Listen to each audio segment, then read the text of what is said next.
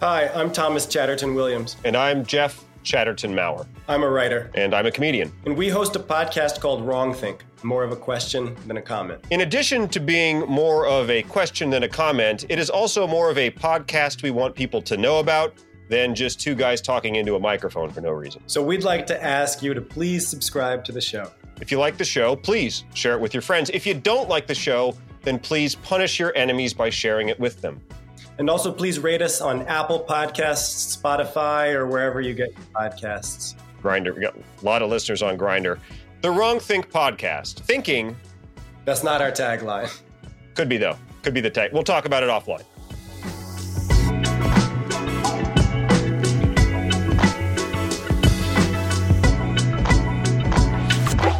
Thomas Chatterton Williams. Is it okay if I call you T-Chats Willytown? I expect you to improve week in and week out. I want to see some, we can start wherever, but I just have to see evidence of progress. So is that a yes? I'm taking that as a yes. Maybe you're just proving that persistence pays and you're just going to wear me down. Okay, I won't call you that. TC Dubs, what is on your mind this week? What's going on? Once again, I'm thinking about debates over wokeness, not even the content of the matter, but just the terminology. A conservative writer, she seems nice enough. I know she's like a lot of us, she's become controversial online over the years, and she's got her detractors and her points of view that drive people crazy. But interpersonally, I've only interacted with her online. Bethany Mandel, she seems like a nice enough person. And she went through a kind of experience that I think anybody who speaks publicly or goes on stage live or goes on TV, can empathize with. She froze up pretty badly on Brianna Joy Gray and Rabi Soave's Rising. Americans consider themselves very liberal, and probably fewer of them consider themselves to be woke. And so, when we talk about traditional... What does that mean to you? Would you mind defining woke? Because it's come up a couple times, and I just want to make sure we're on the same page. So, woke is sort of the idea that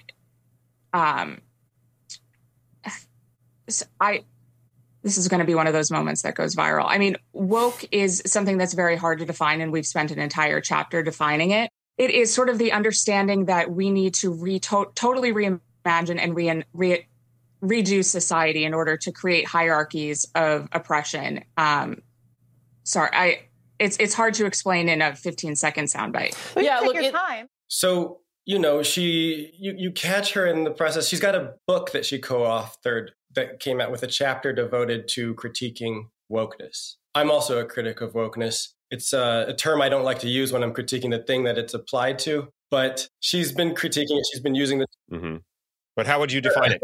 Go. So how would you define it? First thing right now, in exactly 17 words. The first thing I do when I define wokeness is I say it's a disputed term. And that's why I think it's not a useful term, because there's a subtle understanding of it and there's a common understanding of it. And that works on both sides, whether you're a critic of it or an adherent of it. And so oftentimes people are talking past each other. People are using it as a rallying cry. People are talking about a set of values that they don't want to have locked down with a certain name. If you're on the left, if you're on the right, it's a pejorative. So I think it's actually counterproductive to making society better, whether you're on the left or the right, to rely on a kind of term that obfuscates more than it clarifies. But this is the world we live in. This is the term that we're stuck with, it seems. And, if you do use it, then you want to be able to, whether you have a definition people agree with or not, you want to be able to have a definition. And so she was kind of in the midst of talking about most liberals wouldn't call themselves woke. And Brianna simply said, can we just pause for a second and define what you mean by woke so we're all on the same page? And then it was kind of painful sputtering and, disintegration where at one point Bethany acknowledged that this is one of those moments that's going to go viral. And it really did. Yeah, which guaranteed that it would go viral. If there was any chance before she said that it was not going to go viral, that chance went by the wayside. It's the Barbara Streisand effect. I've also been a victim of this as well. When you draw attention to the thing that you want to cover up, it's not going to. Oh, and by the way, speaking of the Barbara Streisand effect, her book, not Barbara Streisand's book, Bethany Mandel's book, is now in the New York Times bestseller list because this clip went viral. So in the end, she's kind of going to win this. maybe I'm the one who's the fool here. Maybe I'm mistaken about this. Let me say that. Maybe at the end of the day, Donald Trump is the only person that ever understood media, and you just want to get your name out there.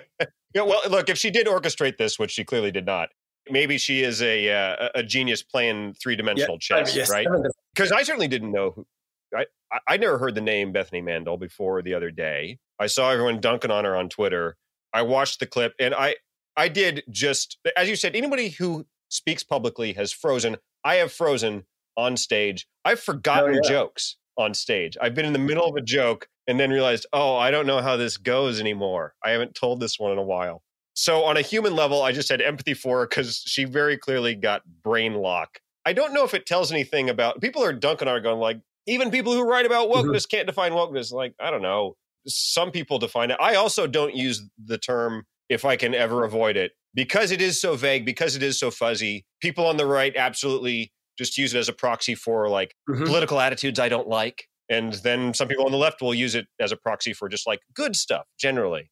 It's so fuzzy, even fuzzier than the other terms we use. Absolutely. And there's a kind of thing that happens on the left, a kind of disingenuous game. And this is what frustrates critics of wokeness, where unlike socialism in the past or other movements, communism, the left has a kind of menu of, the far left has a kind of like menu of values or goals or attitudes that it refuses to apply a common term to so that people can effectively debate them. And it's not completely accidental, or that's how it feels from the outside. And so every time you try to name this thing, they say, that's not what we're doing. That's not what we believe. It's something else. But please articulate what that thing is that's happening everywhere in every institution that we're suffering through. So that is a valid critique of the idea of wokeness from the people that just want to say, I don't care what you call it, but slap a label on that thing because we need to talk about what's wrong. Yes. But if you're going to call it wokeness. Yes, absolutely. I thought Freddie DeBoer had the definitive article on this, which I've called it up while you were talking. It is titled, "Please just fucking tell me what term I'm allowed to use for these sweeping social and political changes you demand," which I think the title says it all. I think that captures what a lot of us are feeling. Yeah, just give it a name. When you do give it a name, you need to be able to say what you're talking about.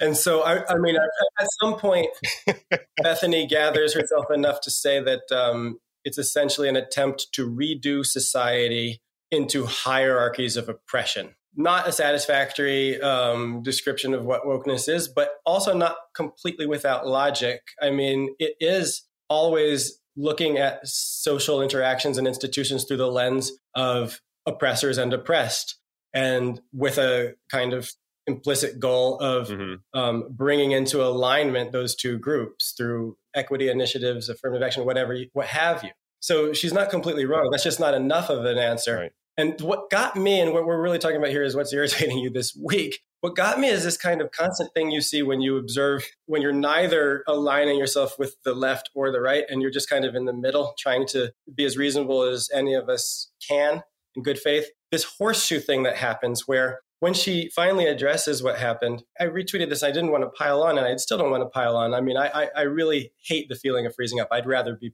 literally, I've been in fistfights and I've frozen up on stage in front of 500 people, and I'd prefer to be punched in the face than to freeze up on stage in front of 500 people. Those are two, just for clarity, those are different incidents, though, correct? Yes. Okay, all right. It wasn't some TED Talk gone horribly wrong where in minute 5 you froze and then in minute 7 you were in a fist fight. No, so I don't have direct comparisons. There was some time between the two, but I would prefer to just take that punch rather than... I would agree with that. I have frozen on stage. I have almost cut my pinky finger off with a chisel. I'd say they're about the same. They're about the same. What I don't agree with, and then not to beat a dead horse, but Mandel gets on Twitter the next day and she says, not to make any excuses or whatever, but a bit of a backstory. Just before we went on air, Brianna Joy Gray was on a hot mic. I heard her demeaning parenting in general in colorful and nasty terms, stating parents only have kids in order to perpetuate their own narcissism. Robbie responded, there are some good ones and some bad ones. As a mom of 6, including a newborn, this threw me off just a bit. Not an excuse, just a reality. I'm human.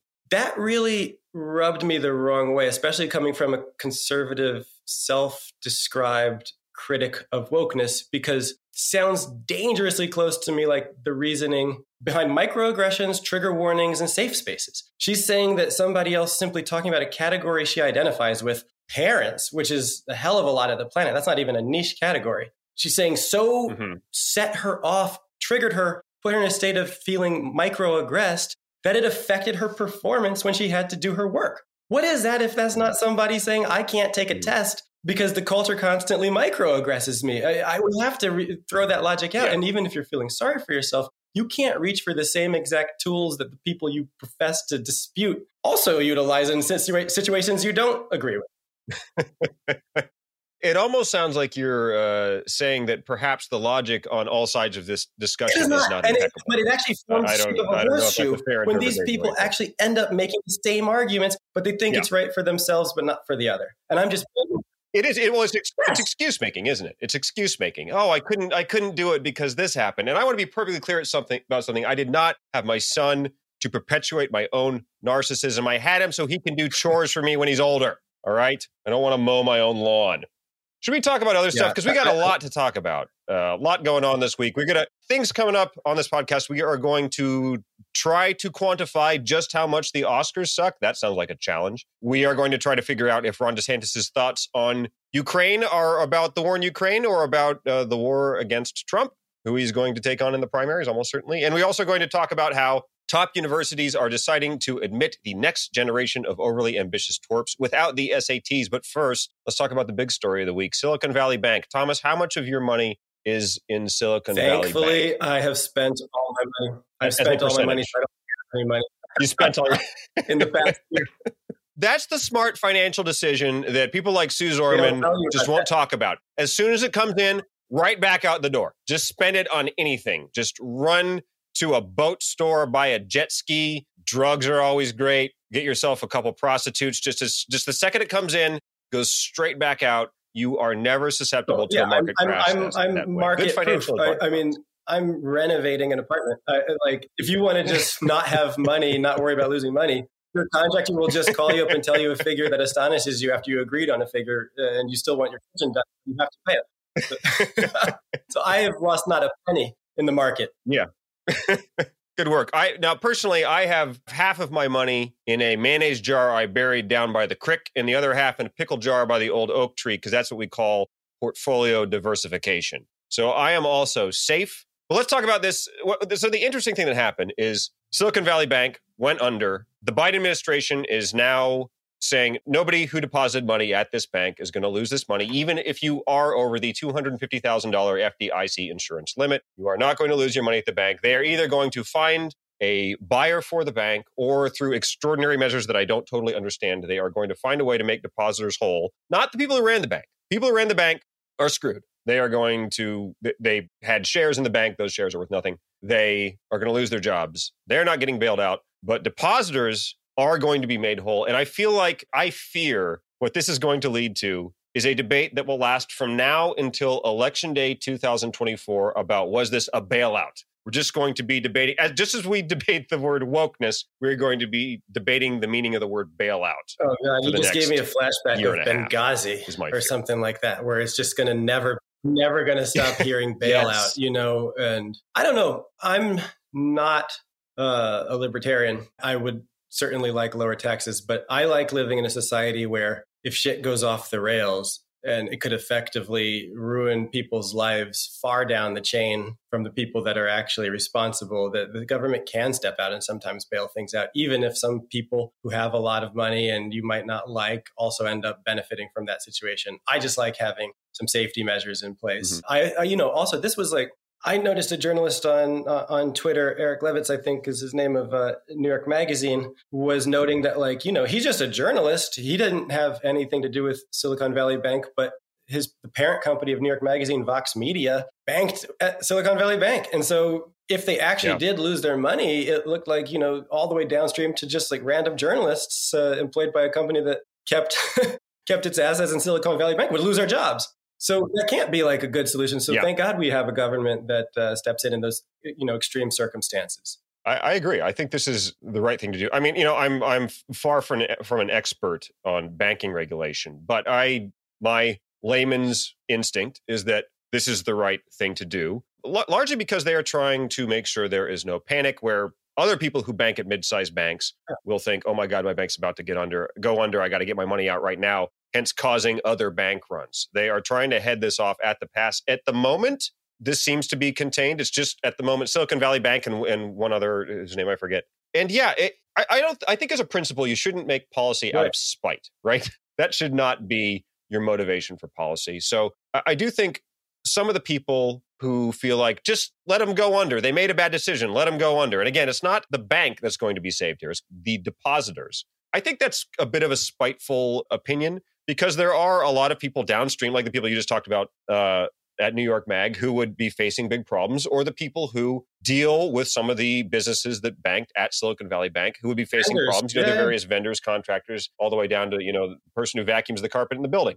And I also think it's reasonable when you put money in a bank, let's be honest, none of us do a ton of due diligence. None of us are like cracking open the bank's books and thinking, well, that's not how I would have invested that money. Like I have put money in a bank because it was the closest one to my house. That's how we all do our banking. And we all do it. So I don't see the depositors at Silicon Valley Bank as like greedy bad people. I think there's people who use the bank. Yeah, I see the people running it as potentially suspect, but I don't know. Like Credit Suisse, big, huge, important bank, had to be bailed out by the Swiss government just this week to the tune of $50 billion, 50 billion Swiss francs. I mean, that's enormous. But sometimes, the system falling apart. I remember 2008. I mean, that was the first time I lost all of my money, trying to buy an apartment. And at the exact time, trying to close a mortgage as a young guy, using all of my savings at the exact time that Lehman collapsed. And really getting caught up in something I had nothing to do with and just getting harmed in a way that, I'm not here to complain. People got harmed a lot worse. But, anything that can be done to mitigate the harm that happens to all types of people just trying to live their lives, trying to support their kids, trying to eat. I mean, I'm for that, even if some kind of nasty operators get away with a bit of irresponsible actions in the process. Yeah. I'm not even sure how much it was irresponsible versus just like dumb. It didn't work out. I mean, I just made a joke about portfolio diversification, and it seems like that is the thing they did not do because they had all their money in fixed rate treasuries, or most of their money in fixed rate treasuries. And then the value of those treasuries went down when interest rates went up. It has been funny to me how much everybody is trying to blame the thing they already disliked for this collapse. It's like the second people heard Silicon Valley Bank, there were some people on Twitter who went, crypto, this is a crypto thing. And believe me, look, I love bashing crypto. I think crypto is mostly, not entirely, but mostly a joke. And I would love to blame this on crypto. It's not because of crypto. Some people have been trying to blame this on wokeness, the New York Post, and an op-ed in the Wall Street Journal. They're trying to blame woke. Yeah. They're like, oh, the bank had DEI initiatives. It's like, oh, yeah, it had DEI initiatives. That doesn't mean that the initiatives. That was my favorite. That was my favorite failure. Pet issue to blame the collapse on. Oh, this is because of wokeness. That's not to beat this dead horse, but please, we have to get new language. We have to get new terms. It's unfair. Yeah. I thought it was a downright funny attempt to blame it on wokeness. The tone of that op-ed to me was like, wokeness? Like, can I make this dog hunt? Is this going to work? What if I float this? And it didn't really take, I don't think. Let's have a moratorium on blaming anything on a word called wokeness. Let's just have a moratorium. Let's come together. Or that nobody can define. People who think it's good cannot define it, or else won't define it. People who think it's bad can't and won't trade hardcover books on the subject can't define it. Let's have a moratorium on this goddamn word. Yeah, and especially in reference to a bank failure, which is already complicated enough. It's plenty complex. Well, here's the thing, as you guys just talking on a podcast, to the mix. Nobody understands anything. The bankers don't understand a lot. I was just recently talking to one of the most famous and probably influential economists of his generation. Not somebody I know of, but I close enough physically to him to ask him some questions. And I left thinking, God, no one knows anything, man. Some people just have a lot more sophisticated vocabulary and terminology and experiences to employ. But in complex systems like banking, in trying to diagnose social phenomena like wokeness, we're all trying, I hope, to make good faith attempts to understand what's going on. But people trying to act like they can explain to you what exactly is going on in crypto or with, credit default swaps and things like this. We need humility. Yeah. And I say that as two guys just, talking about banking who are definitely in need of humility talking about that subject. Well, and I hope we didn't say too much. I hope we were very clear about our shortcomings in this area. Because I agree, there are just some systems, certainly economics, which is, I've dipped my toes in these waters. I always point out on my blog, I'm not an economist, I'm an economish. I studied it. I know of it, but I don't have a PhD and I don't study it presently. But economics, it's just too big. These systems are just too big to get your head around. That's why nobody can beat the market. It's just too big of a system to get your head around. Weather would be another one. So many things, as much as we can figure out, and we know a lot more than our ancestors, but these things are just too big for any one person to have in their brain. And certainly the people at Silicon Valley Bank thought they knew what they were doing, but guess what? They did not. Even though I'm sure they spent their whole careers in banking. People mess this stuff up. I mean, that's the thing is like you one thing you can count on is that people are going to keep messing up that thing they've spent their whole career doing. Yeah. I mean, we're messing up this podcast right now. So proves our point. Yeah. Speaking of people not knowing stuff, should we talk about college kids? People who think they know a bunch of shit but actually don't know anything. Can we talk about college kids, if that's okay? And you are a college professor. I'm also somebody that I have I have a strong view on the issue I think you're headed towards about Columbia. Okay. Well, it is going to be the issue you think I'm headed towards because we talked about it before the podcast. I think it's okay to tell people that. I'm not actually surprising you with these topics. The SAT and the ACT, Columbia University and William and Mary College are effectively ditching the SAT and the ACT. They are now test optional, which means you do not have to submit your SAT or ACT score with your application. You still can. This is a policy that a lot of universities went to during COVID. They said during COVID, well, this is temporary. It's a temporary measure that we're doing because of COVID. Of course, the SAT and the ACT are criticized heavily by many people. The most common criticism is that the test scores are stratified both by race and by income. A lot of people don't like the test. And one assumes, though we're, forced to guess, but one assumes that this is largely behind the policy of Columbia University and William and Mary becoming test optional. Thomas, what do you think about all this? So I actually feel very strongly about this. I found myself once on NPR debating the head of the college board a few years ago when they made a... Can I interrupt? Is this when you froze and then somebody punched you? Is this that appearance? No, I didn't freeze in this. I was pretty astonished, and I was kind of... And nobody hit you? Ira Glass didn't clock you across the jaw? No, everybody was physically restrained. But... Okay, sorry to interrupt. I was wondering if you were calling back that incident, but sorry to interrupt. You were on NPR and you were saying... I was debating the head of the college board, David Coleman, a few years ago when they first rolled out the kind of the adversity dashboard that was to be taken into account. So, they were going to try to standardize, measure how much hardship any given test taker has had. So they add that to your actual merit-based score so that you can kind of readjust so that admissions officers can have more criteria to take into account than how a student does on the test. So I objected to that off of the fact that I don't think you can measure people's adversity necessarily. I don't think you can standardize how hard or painful a life has been. I think that some poor people have advantages that some rich people don't have. I think there's lots of complexity and granularity in human lives. But, this was part of this march towards devaluing the idea of merit itself, which really ratcheted up after COVID, after the racial reckoning of 2020. And there have been explicit arguments that the idea of merit itself is functionally racist. And so the position I've always felt very strongly attached to as a descendant of African slaves in America who did not come from wealth, but whose parents really drilled into me that you can control your effort, you can control how hard you work, that the SAT was really when I couldn't control how good my high school was, couldn't control that I had no network capital around me. I had never met somebody that went to Harvard.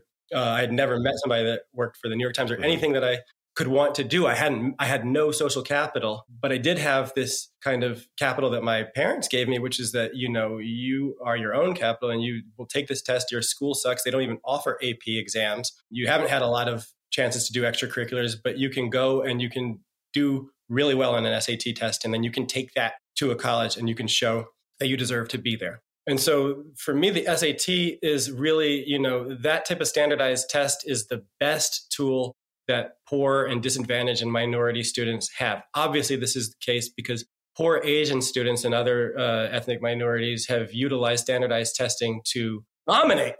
They're kicking ass. Dominating upper class whites. Let's be frank. In any type of they're kicking my ass. Any competition that allows for standardized merit-based screening. So the idea that you're going to get rid of this and that's going to make it more equal or fair, I think is a joke. It's going to make it a lot easier for rich kids that have the right intangibles to get into schools that they already feel entitled to be in without having to go through the charade of pretending to, care about the standardized tests. It's going to be easier for schools to tell Asian Americans who they've been trying their best to lock out by basically demanding Asian applicants have a few hundred points higher of an SAT score than comparable applicants of other ethnicities. They're just going to be able to tell them that you lack personality in your essay. I mean, we're going to get essays of we're going to get gorgeously written essays of human striving written by ChatGPT. I mean, all of these. This is going to be a nasty world that is not actually going to be made more fair. I really feel strongly about it. Yeah, I do. I wonder what ChatGPT is going to do to the essay. I have long felt, and I actually wrote about this in Persuasion, that the essay, of all the components of the college packet, the essay is the worst one. Right? Because it's just a bunch of bullshit that your parents wrote. As an essayist, I fully agree with you. Okay. Thank you. And it's either your parents wrote it or the person your parents hired to write it wrote it. There are tutors who specialize in this, and they can make your essay a lot better. And what is that if not access to something that you will have if you are upper middle class or outright wealthy that you're not going to have if you're poor? It becomes the kind of I thought you said contest to uncover the worst thing that's ever happened to you and to hone that into a piece of testimony, which I think is also a bad incentive. That if you can just find a really bad event, you can then bring that to, the stewards of really, wealthy institutions who will shower you with a little bit of grace and largesse, as opposed to just working really hard, taking a test and showing along with like your record of grades over the course of 4 years that you're competent and should be there. I mean, of course, there's other factors to take into account, but the idea that you can get away with standardized measures of competence and that you can be more fair is hubristic. It's ridiculous. I think it's absurd on its face. Yeah. There's a really good essay, guest essay in the New York Times from 2021 called "When I Applied to College, I Didn't Want to Sell My Pain" by Elijah Megginson. He gets to this. Oh, shit, it is a he, right? Elijah Megginson gets to this idea of selling your pain, which is what you're talking about when somebody is trying to factor in a hardship metric. And by the way, when you say have a hardship metric in the packet, my brain does go, okay, what's that about? Because I do understand. And it sounds like you and I have very similar backgrounds too. And that like I went to like a very whatever public school in a very whatever place. It was certainly, not like the school from The Wire, but it was also not a school. It was also not a school where everyone, I'm like you, like I didn't know anybody who went to Harvard. I didn't know anybody who worked for the New York Times or anything like that. It's just like not done. Everybody in my high school went into the Navy because it's the Norfolk area. So I understand. And I also understand that so many people had it so much tougher than my situation. I understand the impulse to say, okay, let's get something into the essay that does measure, like how hard your life is. Like I get that impulse, but I also do feel, as it sounds you do, that just how are you going to measure that? How are you going to measure that? It is true that if you're from a poor family, okay, well then you didn't get to hire the SAT tutor, you didn't get to hire the essay tutor, you didn't get to hire the math tutor when you were having trouble in algebra or whatever. But maybe your parents loved you, maybe you actually had a great family life, and you can also be from a wealthy family where your parents are fucking nightmares and don't act like we haven't met that family as well. So yeah, a hardship metric, it is like, boy, it sounds tempting. I'm not totally sure how you do that. And you don't want people trying to market their pain as like, this bad thing happened, therefore I should. That's right. I mean, one of the first things I realized when I finally got to a fancy school for undergrad was that some of the worst things that I ever heard happening within a family or to an individual were from people that from the outside were quite extraordinarily privileged. I'm talking about like people dying, people being assaulted, like real serious emotional abuse, coldness, lack of love and support. I mean, I had never seen that around some of my friends who were economically disadvantaged to the extent I saw it around some of the wealthiest people I've ever met. So I just don't know. I'm not saying that all things considered, it's not an advantage to be wealthy, but I am saying that I don't know how you can put that into a dashboard, get rid of the SAT and make a more fair entrance process. And, you know, this argument that's been floating around that the school board of Lowell High School in San Francisco brought forth the year after the racial reckoning, and that was quickly done away with last year, this idea that merit itself is racist. I think that that's one of the most insulting things I've ever heard as a non-white. It's sick. I think that's a sick point of view. Yeah. I think that's sick and condescending. I think that's a sick condescending that the thing that liberals do is there is the implication that they can't. I don't know. That's the thing that I always hear sometimes when liberals go on these diatribes about how merit is racist. Oh, they can't do it. We have to lower the standards. I find it sick. I find it insulting. I find it fucked up, and I don't think it's true. As you pointed out, Asian Americans are doing great on these tests. I think that's because a lot of Asian American kids grow up in a family where they say education is priority, education is important. You should study up and do well on this test. Our mutual friend Coleman Hughes pointed out a few years ago, there was an article in the New York Times about the standardized testing in New York City that screens students for the real good public schools like Stuyvesant and Bronx Science and Brooklyn Tech. And he pointed out that it was not at all a thesis statement in the piece. It was just a throwaway sentence where the reporter said, you know, these schools are dominated by Asian American students, often first generation, you know, living in Queens and places like this, and they go to cram schools. And then the journalist wrote, oftentimes these classes are paid for by families skipping meals. And it's like, wait a minute. Okay, so it's wait a minute. Money. It's not just money. Something's going on. If you're skipping meals, one assumes you're not wealthy. Skipping meals, that's a choice. That's not an ideal society where people choose between meals and getting their kids necessary preparation or what they see as necessary preparation. But that is something more interesting going on than a discussion about privilege. And we have to be able to talk about that. And if you say that certain people in perpetuity cannot be expected to meet certain standards that other people do meet routinely, then you're basically saying that equality is impossible. And you're giving the game away. Yeah, which is the part that I think is fucked up and condescending. Yeah, I think that's fucked up and condescending. And I think it should also not be lost in this discussion that grades are stratified by income and by race. So you're getting rid of one metric under the justification that it is stratified, and you are therefore emphasizing another metric that is also stratified and other things that the essay, another part of the packet, which I think is subjective and dumb. The recommendation, which is another thing. It's like you're rewarding extroverts, and that's where I draw the line. Rewarding extroverts. I'm a committed introvert. I feel like my people are being discriminated against when you give more weight to the recommendation. Would you say that if you heard someone was giving a lot of weight to the recommendation on a hot mic before an interview, that you might collapse as somebody who identifies? I wouldn't give the interview, Thomas, because I would be curled up in a ball in a corner of the room, rocking back and forth and sucking my thumb. How am I supposed to withstand such a horrible statement? I can't be expected to do anything for like a week. Someone who identifies as a non-recommendation gatherer to hear that talk? Whoa. Whoa. I just am that fragile. And frankly, I'm feeling a little attacked right now. Frankly, Thomas, I'm feeling a little microaggressed by you. You said an interesting thing that I don't want to get lost here, which is you said, and I hope I'm getting the words about right. I hope I'm paraphrasing correctly. If I'm not, tell me, that you thought the SAT was maybe, you said like the best or the most important component of the packet? It was the only one that was better than grades? Grades were not fully under my control in certain ways. I mean, you can even say that I think that, I had, I'll be completely honest. I dressed in certain ways, especially that I think in the 90s signaled to my white teachers that I was part of a kind of oppositional culture.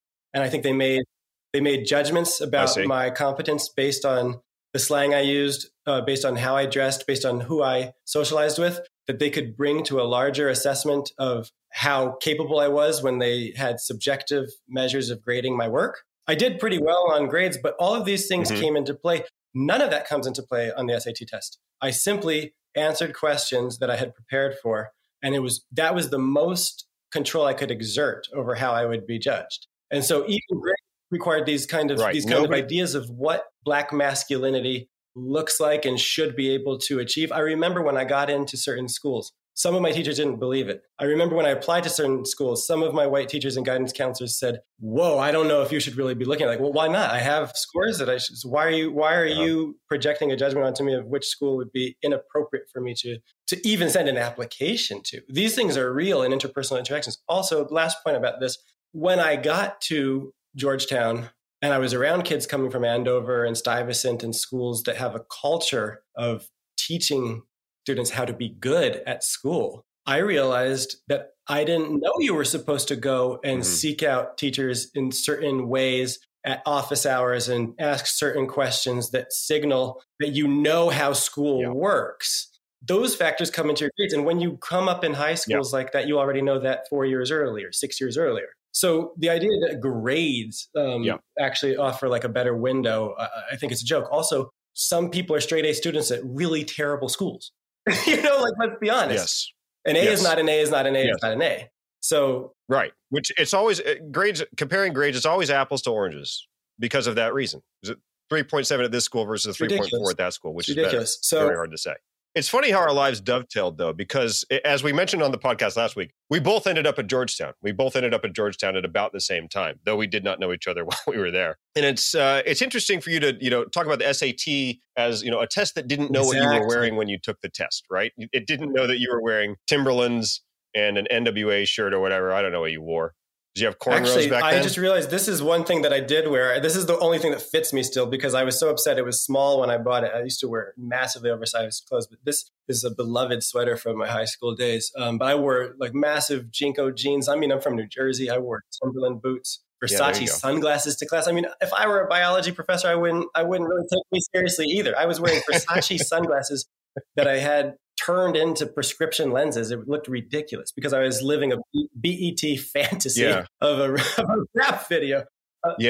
It's so funny to think of you like that then. And then meanwhile, 1,000 miles south of you in Virginia, I am at a conservative public high school with long hair and a Sonic Youth shirt and like ripped jeans, doing the exact same problem, except that I think that the mediocre grades my teachers gave me were totally fair because I was not doing a good job. I only ended up at Georgetown because I transferred in. I transferred in on the strength of my college grades from University of Oregon when I went. Go Ducks! There's nothing wrong with that. There's nothing wrong with taking a year to actually acclimate to the college environment and then transferring to a school that you think better suits you. But it's exactly like you said. It's like no one knows what you're wearing when you're taking the SAT test. There was a time when we thought that was the height of equality. I'm thinking about, the recent disputes over for like the New York Philharmonic, right? That you needed to have a curtain so that judges assessing the playing quality of musicians couldn't say, I don't think that woman played as well as that man.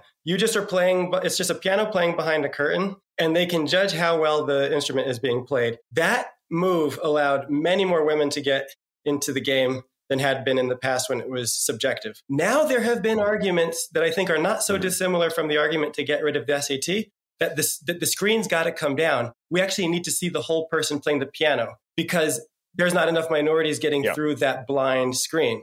Yeah, I think you are getting to what is the basic disagreement here, which is that you have people who like objective processes where to the extent that you can measure something, and we acknowledge that, especially when you're talking about college, it's difficult to measure aptitude, measure ability to succeed in college, but you do the best you can. Objective measures versus people who just want to go, fuck all that. Just hire based on, whatever traits I decide are the right ones to hire on, whether it be gender or race or, other factors. And I am pretty decisively, though it should be said, not entirely, there's always an asterisk, but pretty decisively in the let's do it objectively. Yeah. And let's try to do something that other countries do pretty well with similar resources and even fewer resources than we have. Let's actually try to make a social system where students have and citizens have opportunity from a young age so that, their life doesn't come down to what they do at age 16 or 17 on a standardized test, but let's try to actually have universal pre-K and things like this. Like, let's have like affordable daycare. Let's have actually like decent public schools for all that aren't dependent on how much taxes your town takes in. I mean, just simple things that could allow more people to flourish that we refuse to do. And then we try to say, like, let's just like wing it, take down the measures and just try to like, make up for all of these wrongs that have preceded a person's arrival at the application process. It's a ridiculous way of trying to engineer society. Yeah, I agree. It should not be used as a cheat. You do actually need to fix society, not rig things on the back end and go, oh, we fixed it. No, you need to actually fix it for real. Completely agree. Hey, should we talk about Ron DeSantis in Ukraine? I think that we should. Let's do it. Can we? Because let me say this. We're not, neither you nor I are capable of delineating the exact right path forward on Ukraine. We covered this in episode 1. We're both cheering for Ukraine. We're both cheering for Ukraine in this one. But exactly what that means in terms of U.S. involvement, that can be hard to describe. What's a little easier to see here is what's going on politically. So here's what happened this week. Ron DeSantis put out a statement that he had read on Tucker Carlson's show. So right away, you're getting a sense for the flavor of statement that DeSantis is putting it out, because he's putting it out on Tucker Carlson, who's like the most pro-Russia public figure out there. And this statement basically laid out DeSantis's thoughts on Ukraine at the moment, it should be said, because they do seem to be somewhat different from his very hawkish pro-Ukraine positions he has staked out previously. Let me read this in part. In part, the statement says, while the U.S. has many vital national interests, securing our borders, addressing the crisis of readiness with our military, achieving energy security and independence, and checking the economic, cultural, and military power of the Chinese Communist Party, becoming further entangled in a territorial dispute between Ukraine and Russia is not one of them. Thomas, I think this is quite clearly Ron DeSantis trying to take some of Trump's base away from him, because Trump is about as pro-Russia of an American politician as you can find. This is, I think, DeSantis trying to steal some people who like that about Trump. Do you read it the same way? Yeah, I think that's a fair assessment. And to the extent that it's bringing a politician who potentially could be capable of averting the absolute catastrophe of a second Trump presidency, then I would say I'm almost willing to say I'm for it. Because I think that as bad as any outcome in Ukraine could be, it would actually be worse, not just for Americans, but for the global order, for Trump to get back in office. So as I think about DeSantis doing what he's got to do, messaging how he's got to do it, if it actually is to the end of staving off a resurgent Donald Trump, I'm almost willing to just grit my teeth and bear it. With that said, I find myself in the weird position of kind of missing neocons, people I could at least say, I think they're patriotic. Go on. I think that they actually believe that some things are better than other things, as opposed to this new type of like position from the right, which is like almost like, again, the horseshoe, like cultural relativism, or who's really to say? Well, Putin never called me a racist. Yeah. And like, actually, I think I like Putin better than Hillary Clinton or Joe Biden. And like, who's really to say? Yeah, I'll tell you, the part of this statement that really jumps out at me is calling, I'll read the words again, interests involved becoming further engaged in a territorial dispute between Ukraine and Russia. Territorial dispute? It's like, who can say where that border should be? This is an internationally recognized border. Territorial dispute. They've got their side and the Ukrainians have their side. And, it's like, far be it from me to say. Who could say? I think, for what it's worth, I think you're right about neocons, and I do not want to see them come back, but you are correct. Yeah, I think they were patriots. When I think of Dick Cheney, Paul Wolfowitz, like, they were patriots. They weren't, you wouldn't argue that they were actually really, really soft on the other side. I mean, the opposite really was true. You're right that it is very strange to have this element of American politics where it's like, you think Putin's kind of cool? What the fuck? That's a very weird place for a substantial portion of Americans to be arguing from or to be voting from. That Putin might be not as bad as the other party that we're going polls against. I mean, it's a terrible American tradition. That's bonkers. By the way, in case people think we're manufacturing this out of whole cloth, let me read a quote from Tucker Carlson, who has banged this drum pretty loudly. From an episode last year, Tucker Carlson said, it may be worth asking yourself, since it is getting pretty serious, what is this really about? Why do I hate Putin? Has Putin ever called me a racist? Has he threatened to get me fired for disagreeing with him? It is saying like, okay, Putin, whatever you think of him. It's literally, we're worse. Back on. My God. It's not as bad as wokeness. It's insane. It's insane. Well, at least Putin's not woke. That's insane. It's like, that's now the metric for judging international relations. And it is. I mean, Vladimir Putin became a kind of icon on the right for defending a kind of white virility and masculinity, or so-called, and, taking a hard heteronormative stance against kind of effete, decadent European American liberalism. And that actually, before the invasion, Frenchmen like yourself. Let's just say it. French, Francophiles like myself. Frenchmen. He became kind of celebrated before the invasion by a segment of the alt-right and people like this who thought that he was defending Euro-Christian values and heteronormative values. And he was like the last bulwark against wokeness. I mean, we're back on that crap. It is actually, and the strangest thing about arguing from the center is I've had people essentially putting these criticisms on me from the left, but, I try to just be consistent and fair. There is such a thing as like the mind virus that actually makes you see the threat of wokeness around every corner, and to actually get into situations where you think Vladimir Putin starting the first land war on the European continent since World War II is better than pronouns being like in people's emails, It's a crazy place we're at now. You said mind virus. I think that's a good way to put it. I try to keep myself calibrated because I am someone, on the left, center left, however you want to characterize it, who does, talk about, again, wokeness is not my preferred term. I will say the religious left or, left illiberalism, whatever phrase you want to use. Wokeness is never my preferred phrase. But I do think there are things to be worried about there. I do write about them a fair amount. I actually write about them more than I might because I think that's where the interesting discussions are. I think that's where the interesting debates are. The discussion we just had about the SATs, right. I think these are things we need to parse. Whereas a lot of, it's like Marjorie Taylor Greene does something. I'm not sure I need to spend my life reacting to Marjorie Taylor Greene. I'm pretty sure I know what I think about that lady. So I do talk about those things because I think they're worth talking about. But yes, it is very important to keep yourself calibrated, to keep things in perspective. And when you are thinking wokeness is a bigger problem than Vladimir Putin, who rolled tanks across an international border like the bad old days, I think that is a clear sign that you have lost the plot. It's interesting, though. Oh, and I was just going to say, sorry, go ahead. With the caveat that if you have to get that message out there to prevent Donald Trump coming back to power, I might just say that there are no good options here.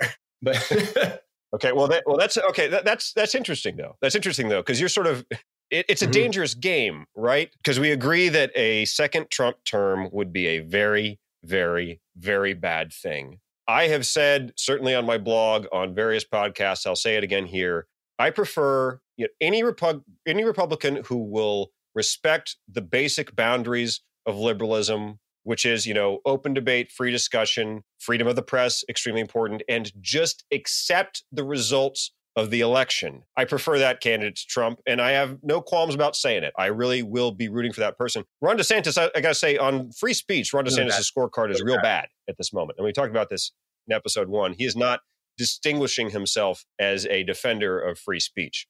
Will he accept the results of the election if he loses? Time will tell. We will find out a lot about Ron DeSantis as the primaries unfold. I do think it's extremely disturbing that there is this element of the Republican Party, which, as you said, it's sort of this Christian, masculine, anti-woke thing it's Putin, it's Viktor Orban, it's Marine Le Pen, and then in our country, it's Trump, sort of in that, Christian nationalist something, white something area. I struggle for words quite clearly.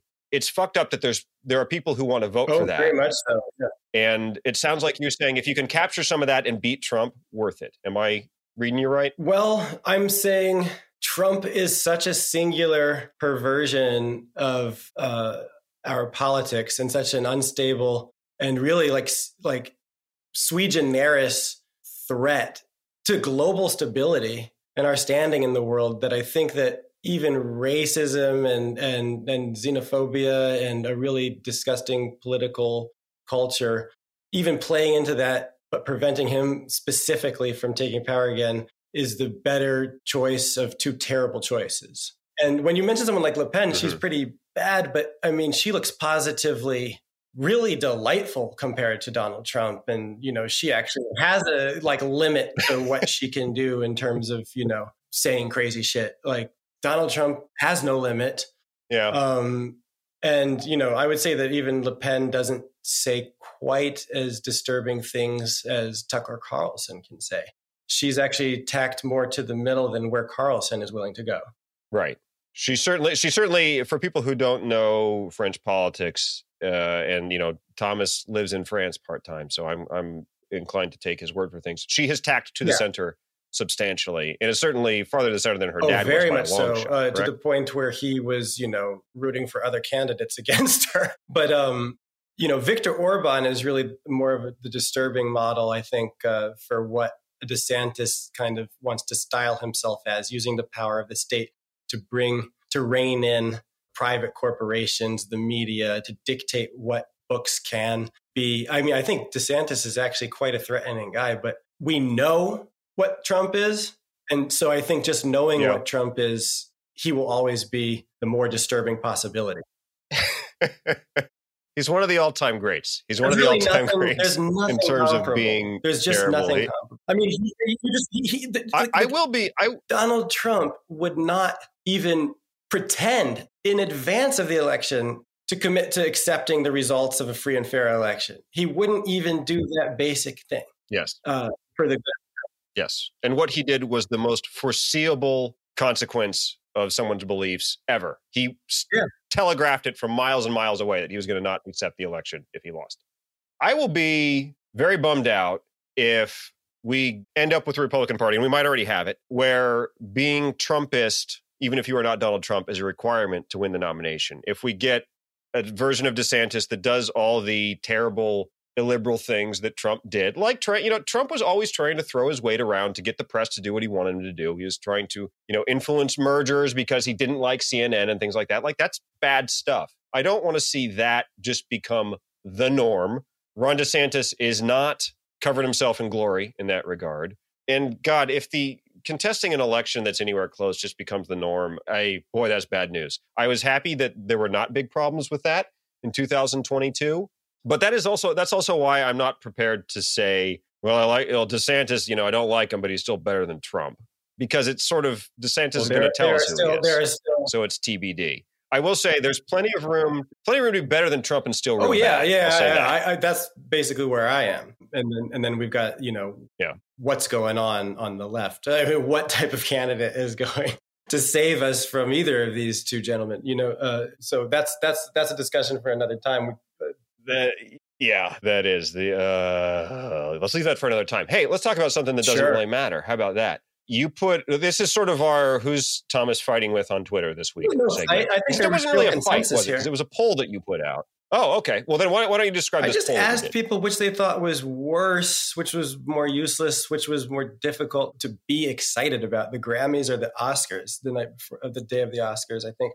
And it seemed that it was 55.5% to 44.5% that the Grammys are worse than the Oscars. And, I'm inclined to agree with that. I think both are unwatchable. I haven't watched either program in a very long time. I did like that Chris Rock Netflix special, and I did think again about that was the only time I've seen anything on the Oscars that I can remember in decades that, that actually I thought it was must-see TV. Other than that, they're just worthless kind of events. I talked about this with some friends, and they one point that came up was that at least you can be interested in what people are wearing. I guess women are dressed pretty interestingly at the Oscars, more interestingly than the Grammys. It's more of a thing. I think the after parties might be better at the Oscars. But are we moving towards a future where neither of these things really can command a significant slice of will Joe Rogan just have a bigger audience than the Grammys or the Oscars going forward? I mean, it seems like that's the way. Possibly. Well, and the future may have arrived. We may already be there. Although the numbers for the Oscars were up this year, after many, many years of them going down. That makes me kind of pilled. So maybe my friends in the WhatsApp text group that swear that the slap was something that the Oscars put Rockin' Smith up to is legit. Maybe that's the only way they could keep an audience coming back. You think people watched again this year? I think that was the somebody slap would bump, get smacked. Yeah. It could have been. Boy, now I'm wondering who they thought was going to get slapped and who they thought would do the slapping. It could have been certainly like you knew in Jimmy Kimmel's monologue he was going to reference the slap and it was going to be kind of fun, and he did. And it kind of was. I didn't watch the Oscars. I just ran the poll. A few thousand people responded that the Grammys suck more. Here we are. What do you think? So, and I didn't watch it either, but I did watch Jimmy Kimmel's monologue. That was pretty funny.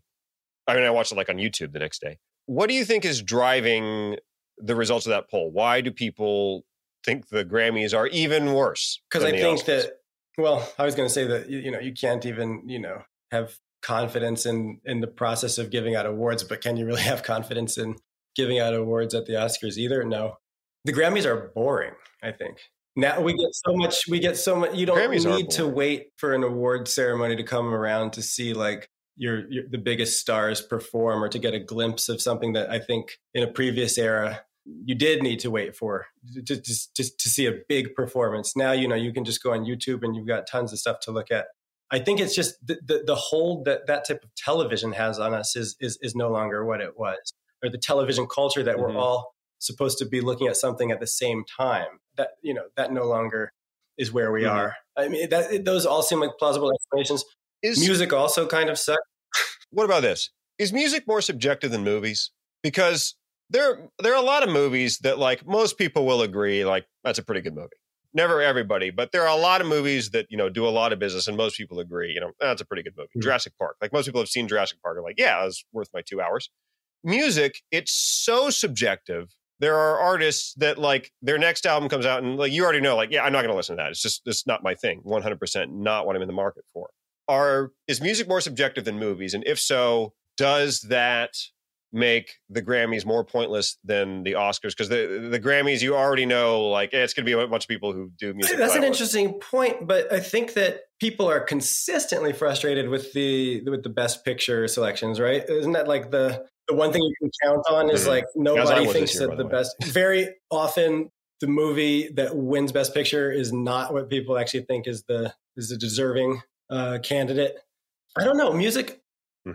I think there's something about the Grammys where it's out of touch with where the culture is in a way. Maybe what you're getting at is more like the Grammys. It took so long for them even to recognize that, the most urgent and compelling and kind of influential music in the country and the world was hip hop. I mean, they were so slow to that. And even still, they haven't given many best albums like overall to a hip hop artist. And there's just been like a travesty of prioritizing a kind of outmoded form of pop music or other types of genres, as opposed to recognizing where the culture really is right now. That maybe is more frustrating. Right. Maybe it's genre. Maybe genre is really the issue that makes the Grammys suck so much.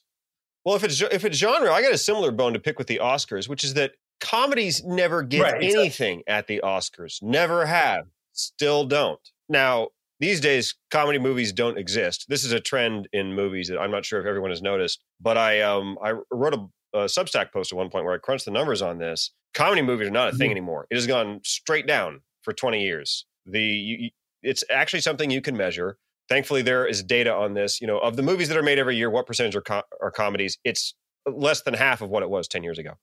So, okay, comedies don't exist. But even when they did exist, they never got any Oscar love whatsoever. Even like the great ones, like Big Lebowski, Spinal Tap. That should have been like these never did anything 2 years in a row or something like that. The Big Lebowski is better than that. That has lived on in culture. But some of the people were saying in response to the poll was that the Grammys are worse because the Oscars still at least have some semblance of artistic credibility, which is completely gone from the kind of pop music centric Harry Styles Grammy bullshit. Who won? Did Harry Styles win Grammys this year? I didn't watch, but did he give his award to female artists in general? Isn't that what happened? Can we check that I'm sure they were touched. Styles gave his award? I'm sure they were touched. Man, I don't know. Does it Why even you matter? asking me? We even need to look that up. If he didn't, he might as surely well does not. Although I am interested. I'm going to Google Harry Styles gives Harry Grammy. Styles is my daughter's I need to find out if this is actually artist, so I feel a little bit bad trashing him. She and her classmates. Well, does she listen to this podcast? She's probably going to listen to the Ron DeSantis Ukraine segment, right? But 9 because she loves Harry Styles. Okay, yeah. Now I should not be listening to the same music as a 9-year-old girl, right? So the fact that I don't listen to Harry Styles or anything about him, this is the way things should be. Sometimes right? these 9-year-olds are on to game. Like they'll listen to Travis Scott. They're listening to stuff that I don't think they should be listening to. They're listening to Central C. They're listening to Doja Cat and stuff. I don't know. Yeah, it's kind of it's weird. You know who I listened to when I was 9 years old? I'll give you a hint. He's a close personal friend of yours. Of mine. Yes. Come on, man. We talked about this last week. MC Hammer, the fourth face on Black Intellectual Mount Rushmore. When you met with yourself, Coleman Hughes, Camille Foster, and MC Hammer was the fourth member of the group. I loved MC Hammer. I was hugely into Hammer Time. Oh, he was too legit to quit. Banger. That was a big song. I think he was. Man, we're talking about MC Hammer. Should we wrap it? I think when you're talking about MC Hammer, it's time to wrap it up. Hey, have a better week next week than you had this week. I'm interested to see who you get in fights with and whether we'll find the definition of wokeness. One thing that's exciting is we don't know who that next fight is going to be with, but we know it's coming. It could be anybody, but you know who it's not going to be probably is MC Hammer because you two are like two peas in a pod. Next week. All right, man. Take care. Talk to you next week.